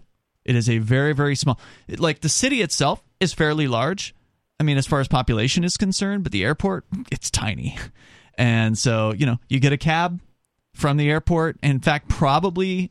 I don't remember if the hotel has, like, hotel vans or whatever, but we always just took a cab to the hotel, and then you're on the resort property. You can just hang out there for the whole week, or you can take a walk into the city and explore. I mean, I never at any point felt like I was in any kind of danger, but I don't, whenever I go to other places, I don't live into that reality, like, oh my God, there's criminals everywhere, and like, oh, am I going to get abducted? Yeah, I don't, just don't think about those things. Interesting. And I read that there's like a growing libertarian anarchist community in Acapulco. Is that right? No, I doubt it. I mean, they can waste their time if they want, though. Yeah. There have been some anarchist types who've moved to Acapulco over the last couple of decades. But those are like get away from civilization and be alone and left alone types, right? Right. Yeah, those are people who just want to get away from the United States. And I don't blame them. Right? Like, if you've had it to, you don't want to try New Hampshire and you just want to get out of the U.S., Acapulco's as good as anywhere else to get lost, if that's what you want to do. But, you're not going to have any effect on anything. There's no chance that Acapulco is going to get more free just because you're going to a club or something once in a while with some other anarchists and hanging out.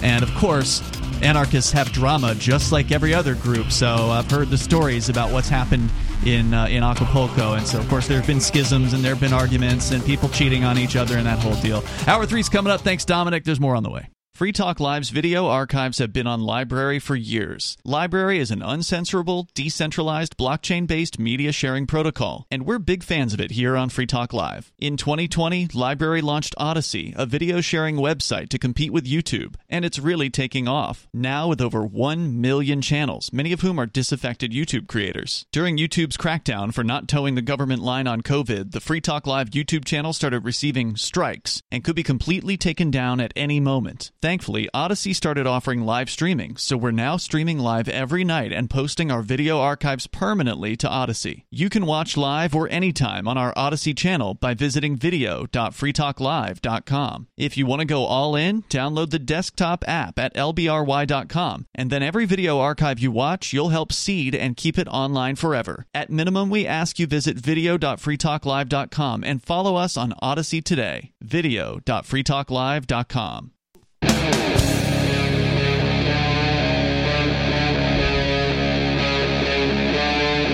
Free Talk Live.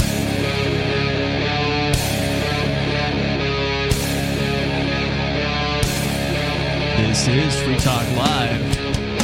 You can bring up what you want here. The number is 603-283-6160 as we kick off the third hour of the program. With you tonight, it's Ian. And Bonnie. And Aria. 603-283-6160. At the very beginning of the show, we did start by playing a clip, and we never got more than like 10 seconds into it. So I want to play the rest of it from Sesame Street characters appearing on news media, in this case CNN. I guess I should say news media. I'm putting the air quotes around CNN. Straight up, basically propaganda. But we'll tell you more about that when we get the chance. We're going back to your phone calls and thoughts. We've got John. He's calling us from Arizona and listening to us on K-Talks. Go ahead, John. You're on Free Talk Live with Ian, Bonnie, and Aria. Oh, Aria, Bonnie, and Ian. How the heck are you? Good. What's on your mind tonight, John? Well, I have a question about cryptocurrency. Okay. Maybe not just crypto, but NFTs and also gas prices, because I'm not really sure about gas prices. and no one's able to explain it to me. Well, let's explain some of the terminology here before we move on. NFT stands for a non-fungible token. That means an original thing, that only one of these things exists for the thing in question, whether it be a graphic or a piece of music or a piece of artwork or whatever. This NFT is sold as the one collectible thing that somebody can buy, and so they get bid up, in some cases bid up to hundreds of thousands, if not millions of dollars worth of cryptocurrency. And the other thing you were asking about is gas prices. That's a cutesy name for fees in the Ethereum block. Right? Well said, Bonnie. That's exactly what they are, and I can't even explain them to you either, and I've used Ethereum before. I was depending on you, Ian. I find it very confusing. They have, not only do they have gas prices, but there's some number called GWEI, Gwei, and I don't know what that is in relation to the gas price. I just know that Ethereum is really expensive, and it costs a lot of money. Like, Ethereum is now, and has been for quite a while, been more expensive to transact on than Bitcoin. And Bitcoin used to be like the expensive one in 2017. I'll pull up a chart of what the Ethereum fees are, but they are nutso. So why do you ask? Ridiculous. Why do you ask, though? Well, I'm interested in NFTs, and I was asking my nephew, who knows a lot about what is it, Ethereum? Ethereum, and when he wants to move things, the gas prices are ridiculous. Yep. And trying to purchase an NFT. Why are you trying to purchase an NFT? Well, because I like a company that has an NFT, and I just think I'd want to be part of it in a small way, not in a huge way, not spending a lot of money. But it seems like, if you buy an NFT, it's like you said, they're very expensive. Well, I'm sure you can get some that are cheap. I've never looked at the marketplace. It's obviously you're only going to hear about the news about the ones that are record-setting, but there's probably millions of these things out there, and I imagine there's a range of prices on it. There's companies that are also like there's legitimate companies that are also going into everything's a verse right now. So it's like the metaverse. And like everything's a verse, and with verses come NFTs. Can you not just buy shares of this company? Oh yeah. Well, they're from China, so who knows? I don't know. By the way, the median Ethereum transaction fee to simply send some Ethereum from one person to another. This is not what the fee would be if you needed to interact with like a contract, which requires, more computing power. Because for listeners that don't know, one of the key differences between the Bitcoin network and the Ethereum network, we're talking about the number 1 and number 2 cryptocurrencies by market cap here. The difference is Ethereum is a processor. It can run code, basically. Bitcoin's just send value from one person to the next. There's really not much else. I mean, there's a few other things you can do with it, but there's not a whole lot. Ethereum can do a lot more as far as smart contracts are concerned, but the more code that you're asking the system to run, the more you got to pay gas for. And so that's what my nephew says. Yeah. So but just the median the median transaction fee on Ethereum right now is over $25. The average fee is $50. Oh my goodness. I would suggest, though, that if you don't know what gas fees are, you probably shouldn't be buying NFTs. Well, I'm not. That's why I would first go to somebody that actually knows. Yeah. Like you guys. And that's why I'm calling. But so, what kind of NFT do you want? Is it like some music? Is it a graphic? I mean, what is it that's attracting you to this? It's a graphic, and you can also use it as an emote or an emoji. What's the attraction of you to this graphic as an NFT? Because, so for listeners, again, unfamiliar, NFT is a collectible in theory. It's a digital collectible, right? Yeah, but you can use this emoji without having ownership of the NFT, right? Correct. Yeah, because it's a graphic, you can just hit screen cap and then copy it, and now you've got the exact same graphic that you can use anywhere you want, and you just aren't the quote-unquote owner of the NFT. Which is fine, because I don't believe in intellectual property anyway.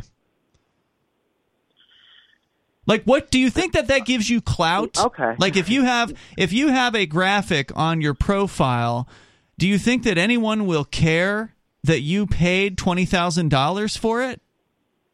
Well, first of all, I would never pay $20,000 for anything. Okay. Like that. $200. Do you think anyone would care? I won't pay $200 for it. Well, regardless of the price point, do you think $300? I mean, is this about status? No. I think, well, when it comes to the NFT that I'm talking about, it's about just supporting a company that you believe in. And they're going into a verse where, this is the next level to what they're doing. Okay, so can you send them some Bitcoin then? They should create a token instead of these worthless NFTs for their supporters. Too. That's next. You should wait for the token. Well, but I see what he's saying, right? Like, if this company's doing this sale, they're raising money, right? So they're offering this quote unquote unique thing, this NFT that you would own this thing. Yeah, and but if the sole reason he wants to do this is to support the company, then just send the company some Bitcoin or some Ethereum or something. But it's the reason why, Aria, Well, when you use join them. I purchase products from them, so I do support them in that way. But I think they're going on to another level, which I might be older and not know about a lot of the things that are going on for the future. I might not understand I don't understand what an NFT is, and or a lot of things. But I would like to, think I would like to get on it a little earlier if it does go to something that I couldn't acquire later on. Like when we were talking about PBS earlier, right? When they do their fundraising marathons, it's like, oh, if you join our channel, if you donate over $50, we'll give you this tote bag. If you donate over $100, we'll give you this book autographed by this guy that was on the show or whatever. Like, so people want to have an incentive to support. It's nice to, to give somebody something. So I get why people do that. I would just say, since he's asking for our opinions, it's not financial advice from me, but I would say wait for the token, because that seems like something that could be actually valuable. It could go up over time, and it's not something that you would have to curate. You would just have tokens, and then you can trade those tokens. People kind of seem to think that NFTs are just the same as like a coin or a token, and I would say wait for the token. I mean, I don't know this company or if it's going to go up. It might go down, but I feel like it has more potential than an NFT. I think NFTs are just a craze. Yeah, I think you're right about that. I think NFTs are going to drop off the radar at some point, just like the crypto kitties did. That was one of the crazes from, 2017 or 2018, and I'm sure they still exist. Isn't an NFT like crypto in a sense? I mean, isn't it valued like crypto? It is crypto, an NFT. And thank you for the call tonight, John. I appreciate it. But it's not crypto. An NFT isn't crypto. It's just that you can buy it with crypto, right? No, the NFT itself is a crypto token that is non-fungible, meaning that it is unique. It is one thing that is special. It's identifiable. Well, that's just it exists on a blockchain.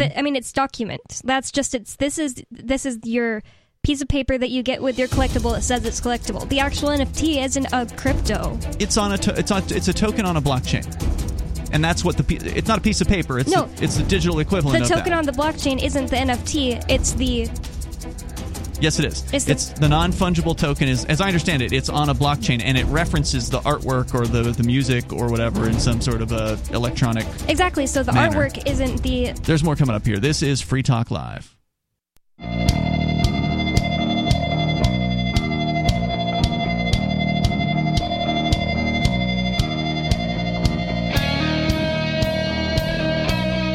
It's Free Talk Live. You can join us here. The number is 603-283-6160. And bring up whatever happens to be on your mind. Coming up, the Sesame Street characters are pimping the vaccine on national media. Not just their own channel, not just their own show. And considering that they are creations of the federal government, as you pointed out, and their show is on an organization that is funded by the federal government. They are propagandists acting on behalf of the federal government. CNN is like, hey, come spew your propaganda for us so we don't have to spew it for you. And they had them on before, by the way. There was, I remember last year there was some clip of Elmo being interviewed by somebody on CNN. I think it was actually Sanjay Gupta, who I believe is in this interview as well, with a couple of different, I think 3 different characters from Sesame Street. I want to make sure I understand this. You're telling me that a supposed serious journalist interviewed Sesame Street characters. And doctor. Sanjay Gupta is a doctor. It's their doctor. Their like go-to talking head on CNN. He's like their staff doctor, basically. How can he sleep at night? Oh, he's straight up propagandist for the regime. I mean, he actually appeared on Joe Rogan, I think, to try to debate with him or something like that. I just can't imagine, thinking of myself as a journalist and a doctor, and then here the highlight of your career is interviewing fictional characters. That's what happened. We can share that with you coming up here, 603-283-6160. But just because we were in the middle of a conversation about these NFTs, somebody had called in. It stands for non-fungible token. And, maybe it's because I'm in my 40s, but I just feel like this is one of the dumbest things that has come across cryptocurrency. There's a whole range of dumb stuff out there on the internet, but the whole idea of claiming ownership over a original JPEG or image or piece of music or whatever out there that can easily be copied a million times, because when you copy something online, the original copy doesn't lose anything, right? Like like back in the old days when there was cassette tapes, the more you copied them, there was something called the generation effect, where if you copied one cassette tape to another cassette tape and then took the copy and made a copy from that one and made a copy from that one, it would degenerate over time. It would get worse. Sure.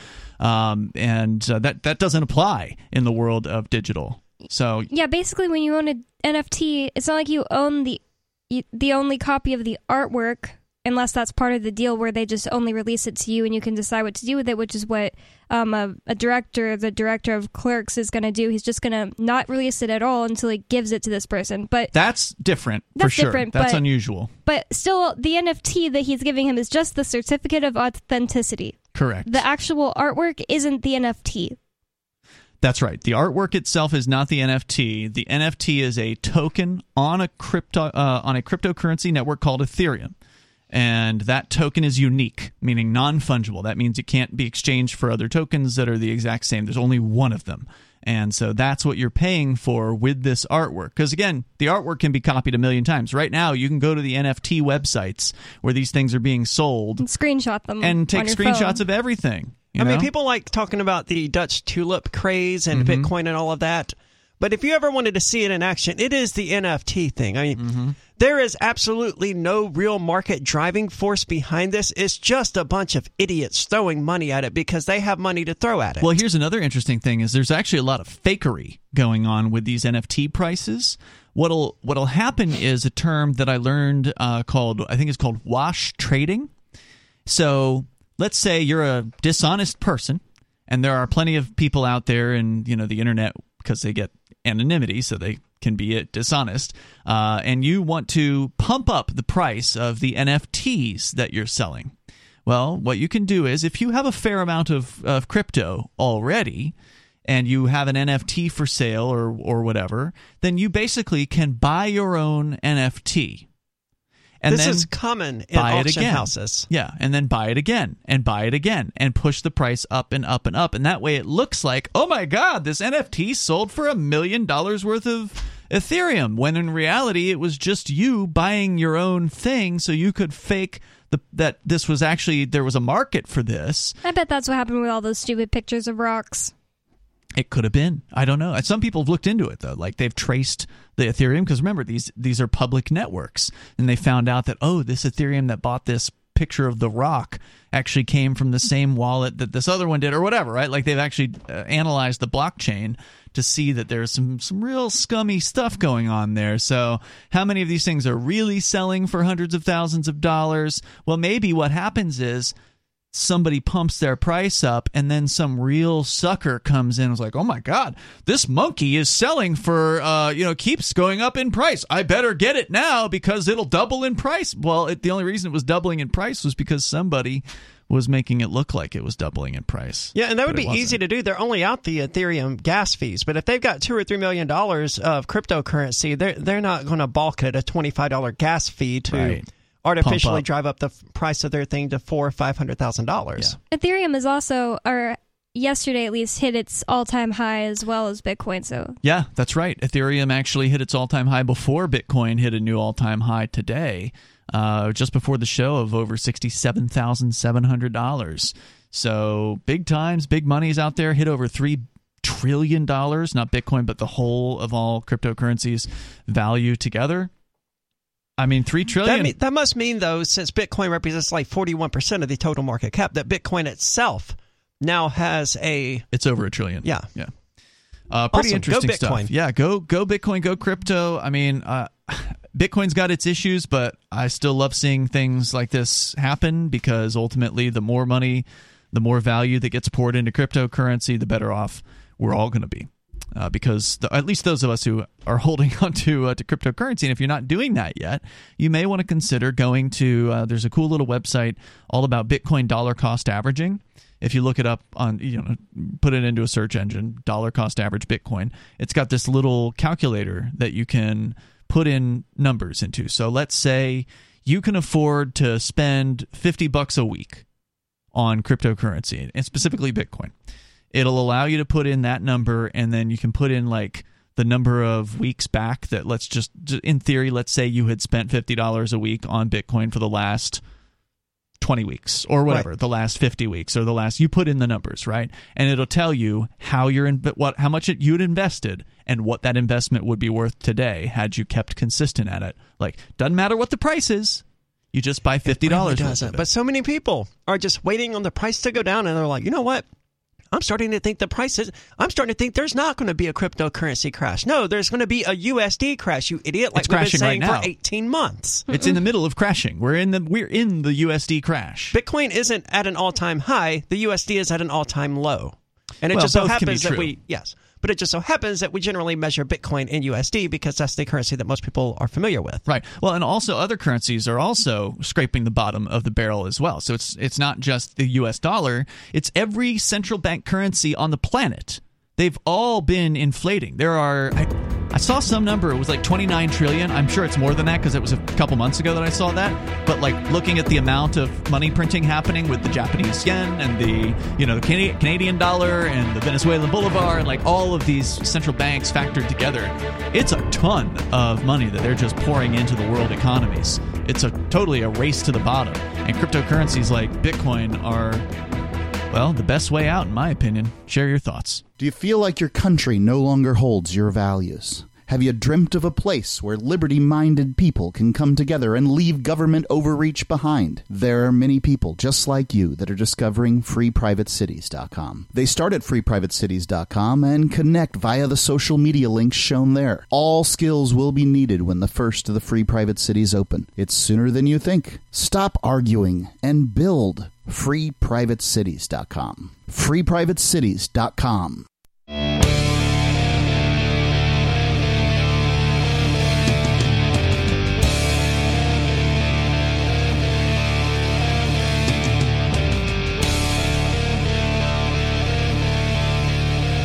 This is Free Talk Live, and you can bring up anything here. The number is 603-283-6160. 603-283-6160.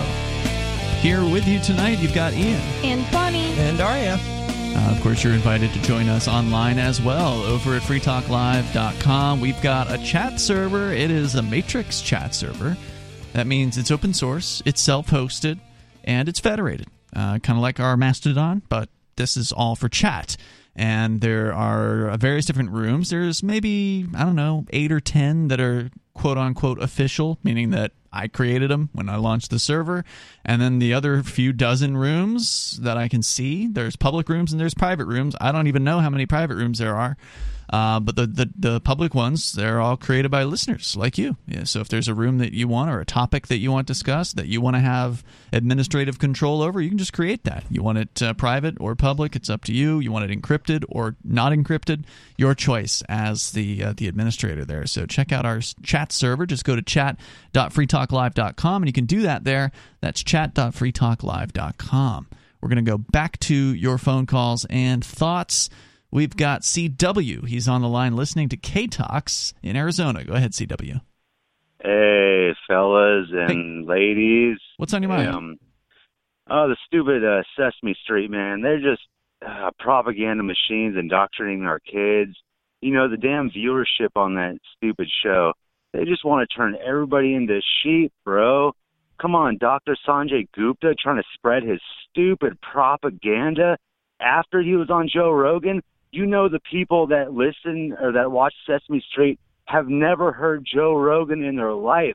And Sanjay Gupta even admitted that he was a freaking idiot for saying anything negative about ivermectin. But you know what? Then he turns around and goes on the Sesame Street and says, oh, no, get the vaccine, blah, blah, blah. It's just propaganda, man. Well, I'm going to play the clip here if you don't mind, CW. So just hang on the line here, because we only got through like 8 seconds of it before, and I'm just going to start from the beginning, because it's been 2 hours. So we've got new listeners out there. So here's a clip of Sesame Street characters. One of them, who I'm not familiar with, apparently is named Rosita. So they have teal one. They have like a Hispanic character here who is, again, these are Muppets. She's a teal Muppet. So here's the clip. She has gotten her first COVID-19 vaccine dose, and she's being interviewed by 2 CNN hosts. Here it is. Did I have a boo-boo? Oh, no, Ermita, this is from my COVID vaccine. My mommy and my papi took me to get it this morning. Mm-hmm. Oh, Rosita, that's great. Getting the COVID vaccine is a great way to stay healthy. See, my mommy and my papi said that it will help keep me, my friends, my neighbors, my abuela, all healthy. Your parents are... They lied to you. I can't help but feel like this is racist, man. Like, it just sounds racist. Well, she's always the same character. There's nothing racist of, somebody has an accent. But it is like like Joe Biden said that they're going to do. They want to target specifically minorities to get That's true. They because do that. because he believes that minorities don't know how to use the internet. He specifically believes black people don't know how to use the internet. They don't know how to get online. Yeah. That's a direct quote from the president. He really did say that. Hey, they're turning us all into sheep. Hey, come on. Hey, get the vaccine. Hey, come on. No. These people are garbage propaganda machines. Nobody needs to listen to these freaking fools. If you listen to the actual Joe Rogan program where he had Sanjay Gupta on, Sanjay admitted that CNN is wrong and they're garbage. And then Sanjay goes back on to CNN and says, oh no, it's horse dewormer.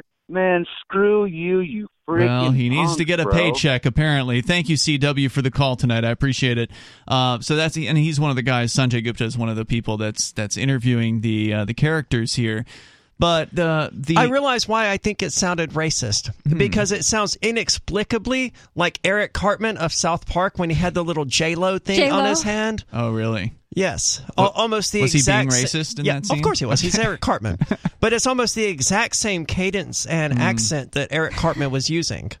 Yeah, I mean, they're talking to parents, right? They want parents to believe the propaganda. They want parents to take their 5 to 11-year-old children to get them this experimental mRNA vaccine or the Johnson & Johnson. Either way, we're seeing, some interesting examples from people in the nursing system, the hospital system, saying that there's a very high likelihood these things are causing blood clots in the adults that have been taking them. And now they want children to take these things who have zero chance of dying from COVID, even if they were to contract COVID. The odds that children would die from COVID are like infinitesimally small. And it it's basically not zero. doesn't happen. They have a 99.99996% chance of surviving. So take this questionable vaccine that has only been used for less than a year, and we have absolutely near to zero track record as far as long-term exposure.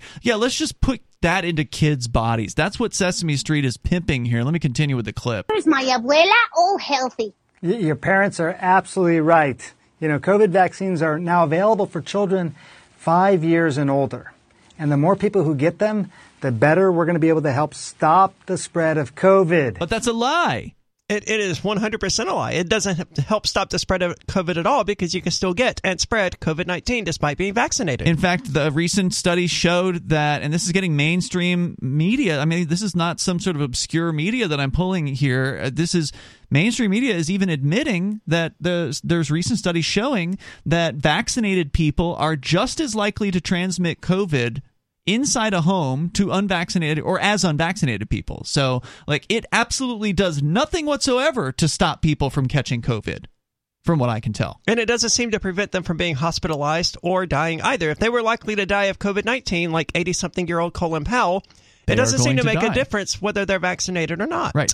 And really all they have is the belief.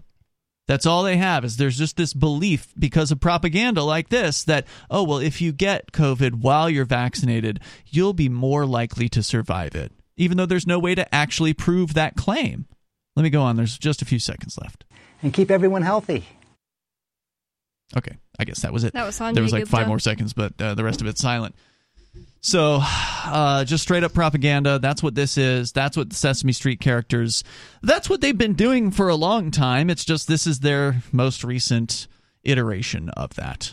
I just don't understand how the media can say things like, hey, look, it turns out you can still get and spread COVID-19. You can still get hospitalized with it. You can still die from it. And at the same time, spew Say garbage that. like this. Yep. And the average American doesn't just go, wait a minute. Didn't you just Something say is wrong here. Yeah. No. Let's go on here. Kadu is on the line in Canada. You're on Free Talk Live. Hello, Kadu. In Connecticut. Oh, sorry. But, that's okay. But first of all, this is very disturbing. It's extremely creepy. I used to be a big fan of Big Bird. I can't say that I like Big Bird like I used to after this stuff. But what I wanted to talk about was I'm Facebook friends with Aria, and she recently posted a video with Mark Edge. And I think it was like 7 years old, but he stormed out swearing and he was angry. And Ian, you were like, okay, you're out of control, man, chill out. And then he was able to shut up after that, and he kind of left, but he seemed pretty pissed off. And all I was wondering was, what was the context of that? What was going on there? Dude, that is for sure one of my favorite clips of Free Talk Live. Yeah. The context real fast was he was criticizing Rich Paul, who we now know as Nobody because he changed his name, but he was criticizing then Rich Paul because he didn't believe that what Rich did, which was take a case to trial over selling weed here in Keene. He was busted for selling weed by the FBI and local police, and they tried to get him to wear a wire into the Keene Activist Center, and he refused to take a plea deal, and he went to trial. And I was arguing that that was activism. And Mark right, you was said saying in the that clip wasn't. that anytime someone doesn't take the plea deal, that's a form of activism. Yeah, and Mark was saying that that was not activism because he was just trying to make money by selling weed. And I was trying to clarify that no, it was because he went to trial is what turned selling weed into activism when he did that. And Mark got really angry about it when I cut his microphone off. And then he flipped out and said the F word on broadcast radio in a very unprofessional manner. Thanks, Kadu, for the call. More coming up.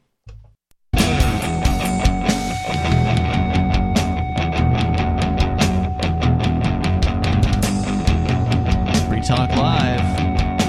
If you want to join us here, now is the time for tonight, although we're here every single night, 7 nights a week. We're live 7 to 10 at night Eastern Time. You can join us anytime you want online as well over at freetalklive.com.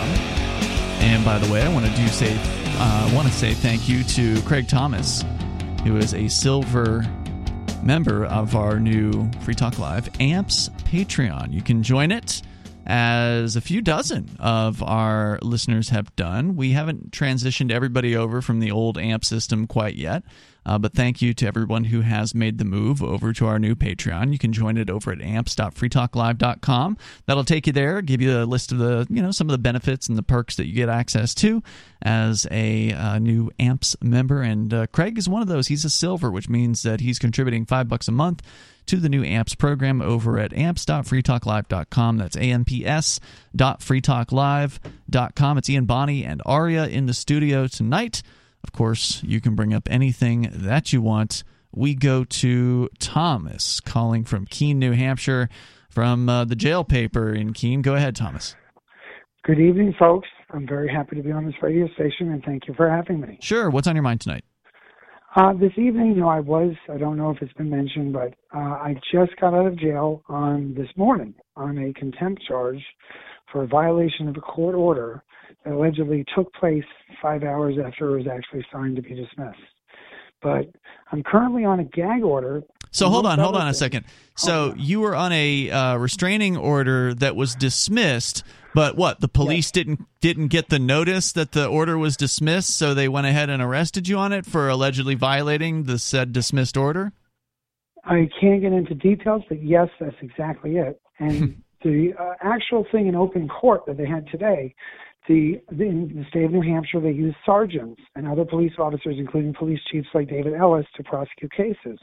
This guy actually filed charges with an obscure case law that he had to look up for in the event that there was actually terms and conditions in place.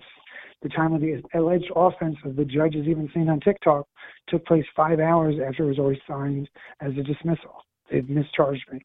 But unfortunately, my situation... So they're claiming you violated a restraining order on TikTok? Yes. I TikToked 10-second video about a boy that was sleeping outside the local homeless shelter of me stealing his bicycle. It's pretty ridiculous. But the alleged victim, who's a sex offender... Hold on a second. Slow down. I'm trying to follow. So there is a video of you stealing this boy's bicycle? I can produce it on YouTube, but at the moment, Barney, they shut down my TikTok account. But wait, you actually stole a dude's bicycle? Well, it was a friendly stealing. This same individual has also been friendly kidnapped by me as well. Wait.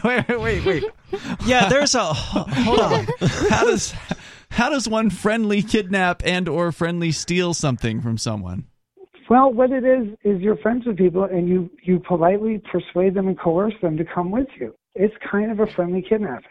But I have been generally the word coercion. Hold on, Thomas. Generally, the word coercion means force. There's usually you're against someone's will in that case, and you don't match the word friendly with coerce. Are these like friends who are agreeing to do videos with you? They're agreeing to do like some stuff, but allegedly in one of these orders, I kidnap people and I actually pay judges.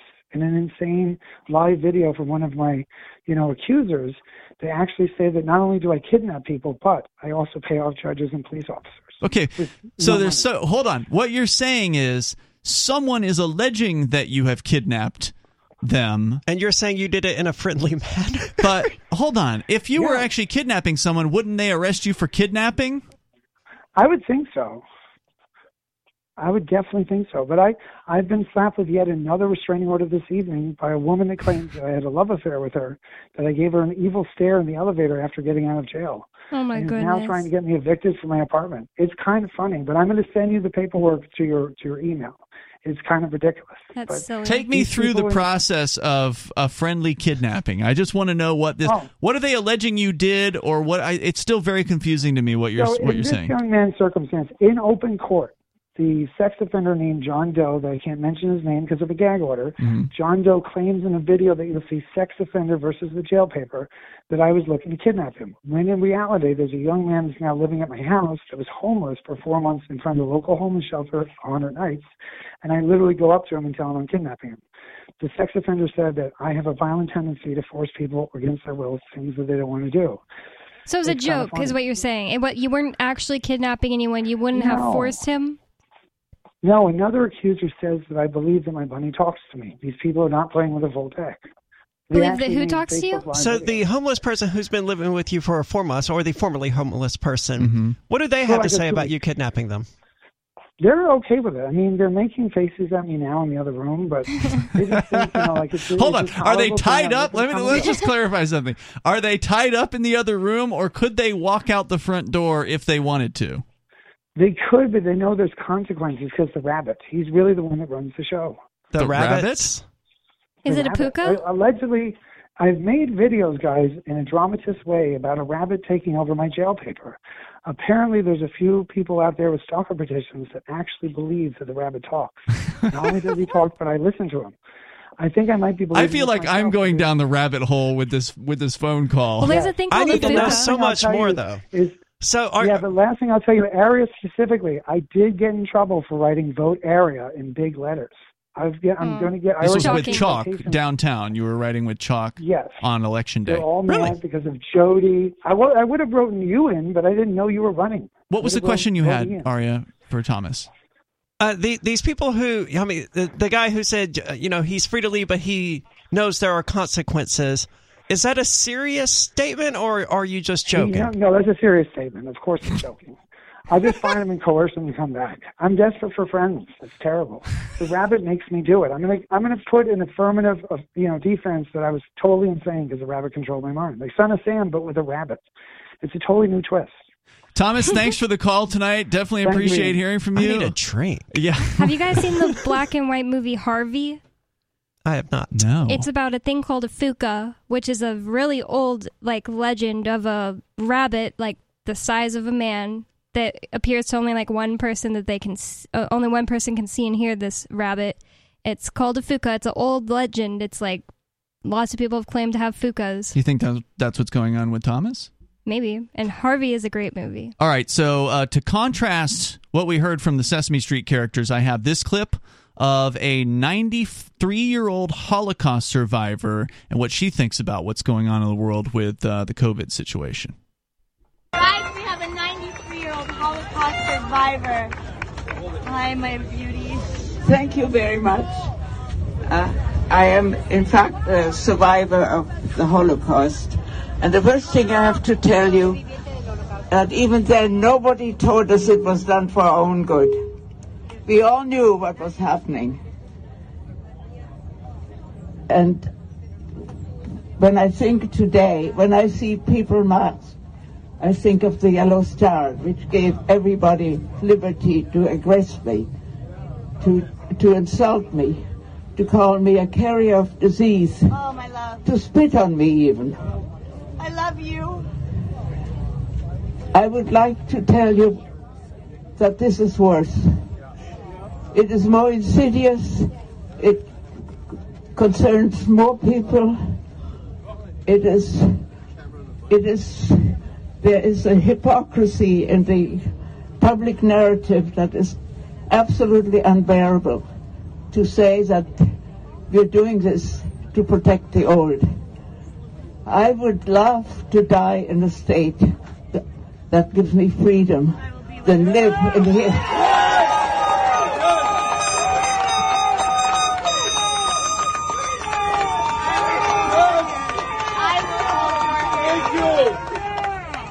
I have already outstayed my welcome by many years, and my life expectancy is probably not great, but I would gladly exchange this for the lives and livelihoods and happiness of generations that come after me, to live their lives as I have been. To have masks, to see people defile their children with masks is something totally unbearable to me. What can you say to argue with a Holocaust survivor, And I mean, she's right. There was no nonsense from the Nazis about how they were doing this, for the Jews' own good. Mm-hmm. And that does make what we're seeing today, if it's not as consequential, it's at least more insidious, at least at this time. The Nazis didn't start with the concentration camps either. They did not. That came later. Very interesting opinion, and I'm glad we got a chance to put that out there.